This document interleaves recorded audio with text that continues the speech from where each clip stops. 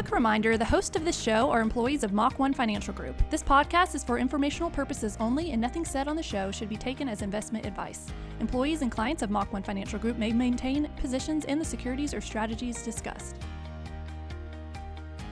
Hello and welcome to the Mach 1 Market Moment, where we provide financial information on topics such as investing, insurance, financial planning, and everything related to your money. This is Matt Walters here with David Lee, and today we have a guest on the show and are going to talk about artificial intelligence and portfolio management. So we're excited about that. But before we introduce our guest, David, how's it going today? I'm doing great, Matt, and really excited to have Wayne here with us today and to talk about artificial intelligence. I'm looking forward to this one. Yeah, absolutely. We've been talking about this podcast for a few weeks. I think this is our 5th podcast in the new format. Ever since we started talking about the new format and kind of how we were going to do that, we've been excited about having Wayne on and talking about his strategies and Alpha DNA and what they do and how, our partnership with them here at Mach 1. So, again, our guest on the show today is Wayne Ferbert. Wayne is the founder of Alpha DNA Investment Management and currently serves as managing director. Before Alpha DNA, Wayne spent about 10 years in the online brokerage segment with TD Ameritrade, where he managed business development. He then later went on to co-found Zega Financial before his latest venture in launching Alpha DNA. Wayne, thanks for joining us.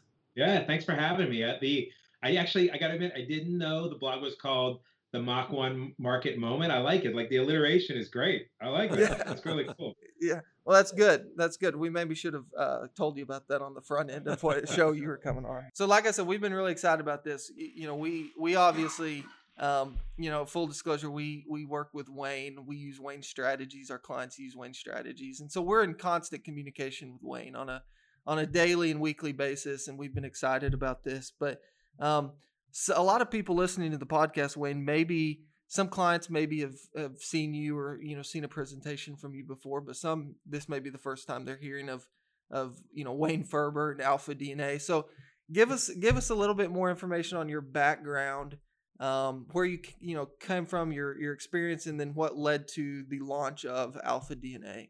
Yeah. So Alpha DNA was actually founded as a subsidiary of Zega, right? So it started as a subsidiary of Zega. We spun it out in 2017 to become its own company. It had started to show enough progress in terms of its underlying capabilities to really deserve to be its own company. So we spun it out, and I've been running it full time ever since. But the way it got started is while Jay and I were at Zega, Jay is the co-founder of Zega with me and runs it today, is we were introduced to these two data scientists, and these guys had an idea. Right? They were introduced to us by some executives that we used to work with at TD Ameritrade. And the scientists had this idea. And the idea was, if you can track the digital footprint of a publicly traded company, you'll gain insight into who's winning and who's losing within their industry or within their sector.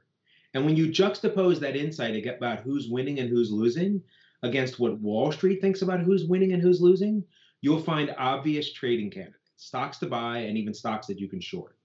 And when I heard that, I said, that's brilliant, right? Because the digital footprint in this case is it's the web traffic, it's the consumer metric data of the actual interaction between customers and clients of all these digital properties. Having run product development at TD Ameritrade for a decade, I was one of the largest internal consumers of exactly that kind of data. How do our customers come to our website? How do they use us while they're there? What do they do while they're there? Right? What do they search for? What is the most common path that leads to a trade or leads to an investment, right? Having been the largest internal consumer of that kind of data, it hit me. I said, oh my gosh, that is so true. If, at Ameritrade, we could go look at our logs and see and make predictions about what clients we're going to continue to increase their interaction with us, and we're more likely to be attractive clients for us at Ameritrade based on that interaction. Definitely interaction with websites was going to be a really good proxy. And to be able to analyze all that data, you were going to need artificial intelligence. And so when we left that room that day, this was 2010, or it might have been 2011. And when we left the room that day, we weren't sure where we were going to do anything, but I pulled Jay aside and I just said, Jay, like at the very least, we should do something with these two guys because they are the most brilliant people I've ever met in my life, right? Our two data scientists are so smart. I said, we'd be crazy not to work with them, right? And so that's what kicked off Alpha DNA, and had us, work with them on nights and weekends, because they had a full-time job at a Fortune 500 company, these data scientists, right? They wanted to leave and pursue this full-time. And so eventually they were able to actually do that in 2014 when we started investing some of the money. So it was a fun start. It was sort of a very entrepreneurial startup inside of Zega. So yeah, that's awesome. So taking a quick step back, because you got into some terminology there that people might not be familiar with, and we use the terminology machine learning, artificial intelligence quite a bit when we're referring to the Alpha DNA strategies. Give us a quick, just kind of Investopedia-like definition of Alpha DNA or artificial intelligence and machine learning. What does that mean? Yeah, I mean, it is the ability, right, to use computers and programming, right, to find advanced decisions or advanced outputs that the naked eye or simple regression analysis couldn't do on its own, right? So it's the ability to analyze a lot of data using computing power, right, to be able to find trends that traditional analytic approaches would never see, right? And that's why it imputes learning. That's why it implies the learning part, right, or the intelligence part. Is because you might be handed a whole set of data, and it might be tens of thousands of data points, and you might start to sort it, make a pivot table, do some regression analysis, do some compute some standard deviations, and you might come to some conclusions about that data. But when handed to the kind of techniques that scientists have built, and much more advanced comparisons of the data to each other, and especially the comparisons of the data to itself over time, there are advanced techniques that find insights and trends that you never would have necessarily predicted, right? Through the more traditional analysis. And that's what machine learning does. Think of it as there's so much computing power available to us today that when you can bring it to bear on the world's problems, it is going to provide insights that human nature might not have necessarily seen or identified, right? And don't get me wrong, it will often also produce the same results that the human would have produced, right? But what you're looking for is, when can you build that objective function that you can train something to find, and then repeatedly produce an answer around that objective function? The objective function that we've trained our computers for is the revenue that a company is producing. It's the underlying demand for the company's product. That's like the objective function we've trained. And so think of it, the reason, by the way, just, machine learning and artificial intelligence are really the two words for the same thing. But the one of the reasons why we like to use machine learning is learning occurs over time with more and more data. And that's really important to how we do our work, because we're taking these snapshots of the digital footprint of these companies all the way back to 2010, and we're comparing itself to itself over time. That comparison, right? The algorithms get smarter with time and with more data, right? And so that's why the learning is such a key word in that statement. And the objective function we've told it to get smarter around is how much underlying demand is there for the company's product. In other words, how much revenue are they producing, and what does their forward revenue look like based on changes in their digital footprint? Gotcha. So you talk about a lot of data. Yeah. Define that. How many data points might you have on one company that you're tracking or collecting? Yeah, I mean, we track over 5,000 different brands, right? And the average brand has over 250 data points that we track, right? And then those data points are converted into over 50 different vectors of analysis, 50 different, analytic computations. Some of them are actually regression analytics, right? Some of them are simple ratio analysis or market share computations, but then some of them are very advanced machine learning calculations. And then once all those vectors are created, then a whole machine learning layer comes in over top and basically says, which of those vectors matters for each of these companies, right? It builds a unique model for each company and says which vector matters for each company. Every weekend, we actually buy processing time in the cloud. So when you do this sort of machine learning work, you actually need to buy pretty powerful computer processing power. And so it's all in the cloud for us. And so we buy it in the cloud. And every weekend we actually rerun all the way back to inception for every company, the model based on the data that came in that week. So the new data for that company comes in that week. It's compared to all the data going back all the way to 2010, and it recalculates and recalibrates the machine learning model. And so that sort of is a level of rigor that's involved here. It's a lot of data, right? And it's a lot of historical data. And that processing power, like I said, you need a lot of it, and it's expensive. It's actually why we buy it on the weekends, right? You can imagine it's cheaper on the weekends because lots of companies are using that processing power during the week when most offices are open. We use it on the week. We tend to buy it on the weekend and sort of recalibrate our portfolios every weekend. So Wayne, I've got a question for you that often comes up whenever I'm talking to clients and potential clients about this strategy, which is, well, if this strategy is so great, why aren't Wall Street analysts already using it? And how is it that we can possibly gain an advantage over them if they theoretically have access to the same data that we're using? Yeah, so you should know that some of the largest hedge funds in the world absolutely purchase the same sort of data that we buy, right? So I'll give you examples are Renaissance Technologies, right? One of the largest hedge funds in the country. Bridgewater, the largest hedge fund in the country, buys a lot of this data. Point72, they all have hundreds of data scientists on staff who do this, right? So my first answer to that question would be, if you're wondering whether or not this data is effective at creating alpha, the largest hedge funds in the world have invested tens of millions of dollars in it. So I think that tells you something about whether or not there's still an advantage to be had getting from this data.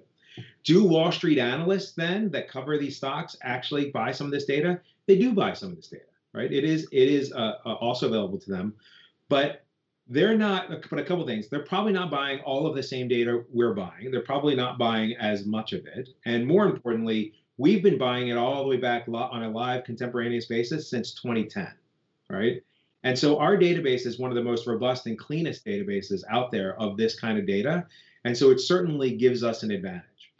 I will also tell you, too, that we've trained our objective function to not only try to for demand, but also for the likelihood that the analysts see the same demand we see. Because if they see the same demand, they will likely respond and upgrade the stock. And we want to try to be ahead of that when we can be, right? So we've actually also trained, sometimes in the writings the blog that we post, we talk about our different algorithms, our surprise algorithm and our revisions algorithm. The revisions algorithm is the one that's actually trained on analyst likelihood to revise. That's why we call it revisions. It's analyst revisions, right? When are analysts most likely to revise their numbers upward on a company? And one of the things it looks at when there are changes in the certain data, do analysts tend to follow that and tend to respond to it? And so that's an important sort of trailing feature of one of our objective functions as well. I would tell you, in the data collection game, if you sort of the ability for this data to provide alpha, if this was a 9-inning baseball game, we're in like the second inning, maybe the third inning, right? It's still really early in this data. And to prove it, in 2014, when we started investing with this data, we averaged around 100 data points per brand. And remember, I just told you a few minutes ago, we now average over 250 data points per brand. It's only increased, right? The amount of data that's available to be measured. Yeah. So so for someone listening, this is all very intriguing, right? But we're talking about money, investing, finance. People come to Mach 1 to figure out how they can, grow their assets, build their portfolio. So what does all of this mean from an investing standpoint? What kind of a difference has using AI and machine learning made from an investing returns, performance standpoint? Right. So if we're truly seeing the demand that the rest of the market hasn't quite caught up to, then those are obviously buying opportunities. And that's what we do with Mach 1, right? Is we build long portfolios of the stocks that our algorithms say the company's growing by, maybe an example would be 8%, and the Wall Street analyst current estimate is around, say, 3 or 4%. And so there's a big gap between what the digital footprint implies for the growth and what Wall Street thinks they're growing at. And if we're right, because the data that we see is correlated in the past to an increase in the company's revenue, then that company will eventually appreciate in price once the world figures out, once the market figures out they are growing at 8% and not the 4% the Wall Street analysts think they are, because the implied price of the stock is that it's growing at 4%. And so in your clients' portfolios this year, for example, right?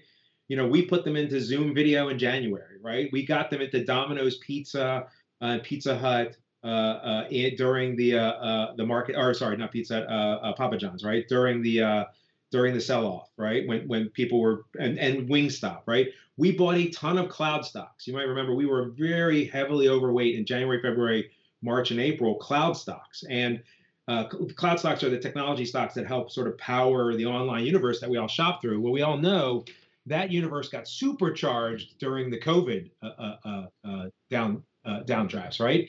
And that, our signals saw that and positioned our portfolio to take advantage of. And of course, that area, the technology and the cloud area, did great during that window compared to the market. Yeah, we've obviously significantly outperformed the market this year. We can talk a little bit about that if you want to, but also one of the things I wanted to have you touch on, Wayne, is there are obviously some things that the type of data and the type of machine learning algorithms cannot predict, right? Like coronavirus coming out of China. So how does your strategy deal with that? Yeah, so we, like I said, the objective function that we're looking at that we think is most important or can be most predictive of a company's future stock price is the revenue, right? The underlying demand for the company. And of course, that means that you've got to have a correlation between your revenue and your past digital footprint. So let's take an example. There's a company that everyone loves today, right? It's called Moderna, right? And everyone loves Moderna because they're right now viewed as the leading company as a potential vaccine for COVID, right?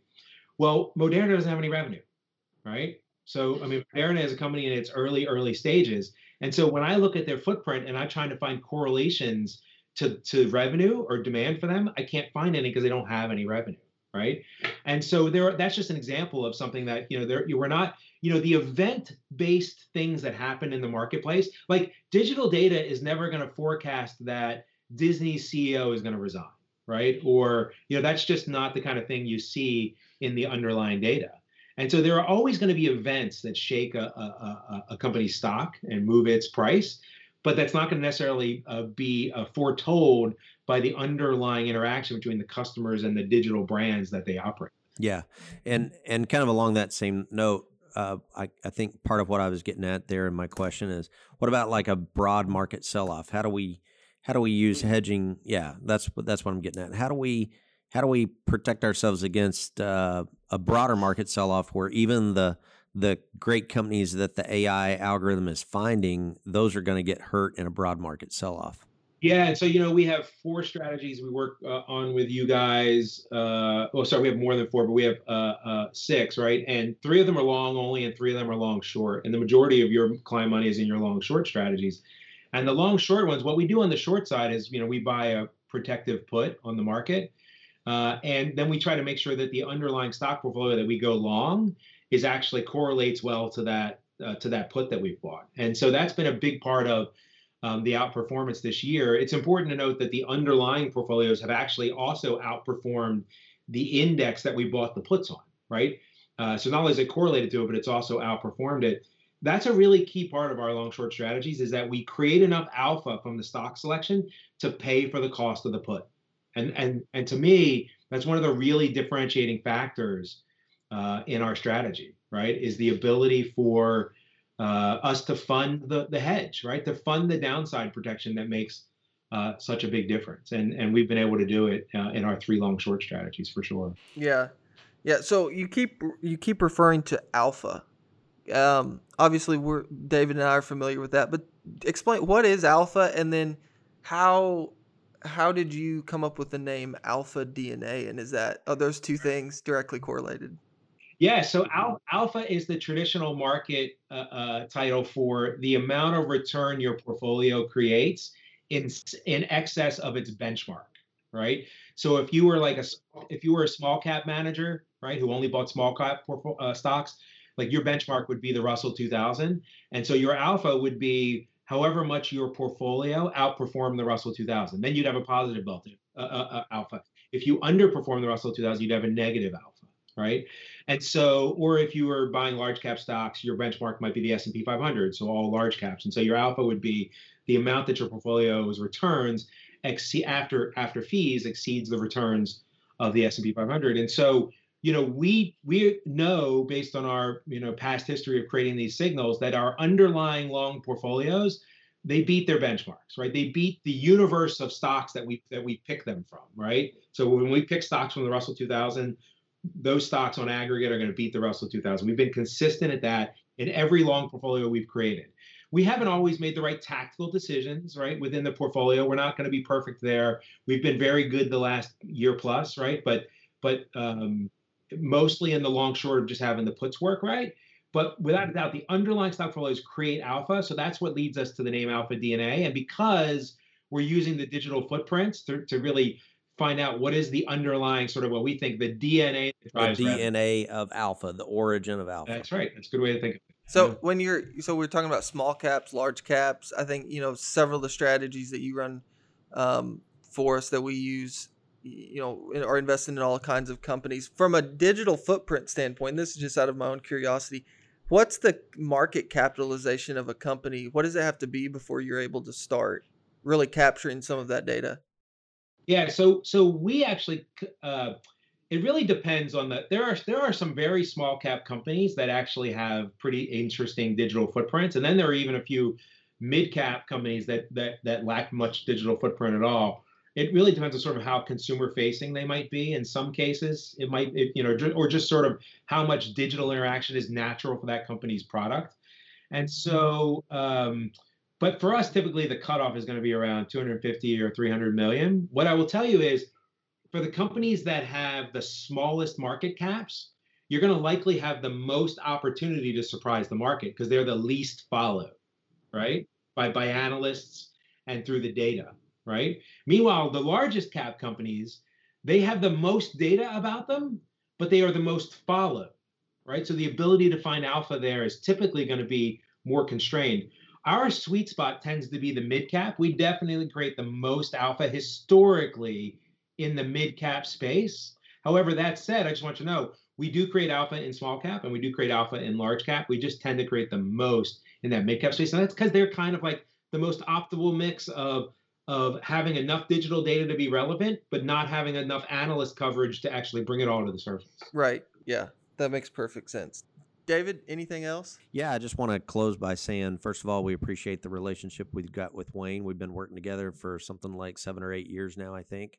And as a result, you kind of hit on it earlier, Matt. We talk to Wayne probably on average once or twice a week at least, and we're the only advisor in the Northwest Arkansas area that has access to this unique strategy from Alpha DNA. Yeah, you are the only one in Arkansas I work with at all, and I really enjoy my trips out to Northwest Arkansas to see you guys. It's a beautiful area, and your clients have been great to me, and we like working with you guys. Yeah, same here. We appreciate you making those trips up.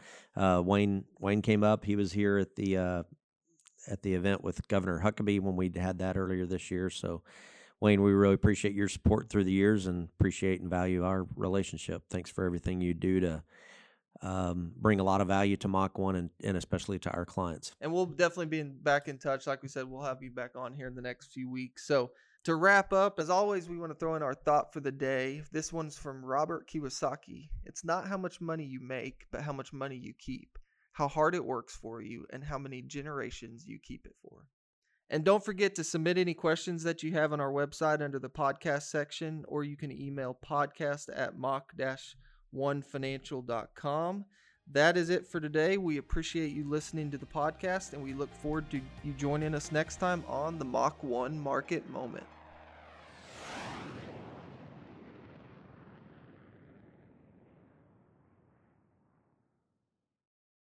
Mach 1 Financial Group, Inc., Mach 1, is an SEC-registered investment advisor located in Bentonville, Arkansas. Mach 1 may only transact business in those states in which it maintains a notice filing or qualifies for an exemption or exclusion from registration requirements. SEC registration does not constitute an endorsement of the firm by the Commission, nor does it indicate that the advisor has attained a particular skill level or ability. Past performance is not a guarantee of future results. All investment strategies have the potential for profit or loss. The information presented is sole opinion of the speaker and is not meant to be investment advice. Mach 1 does not provide tax or legal advice. You should speak with your tax or legal advisor regarding your specific situation. For full disclosures, please visit www.mach-1financial.com/disclosures.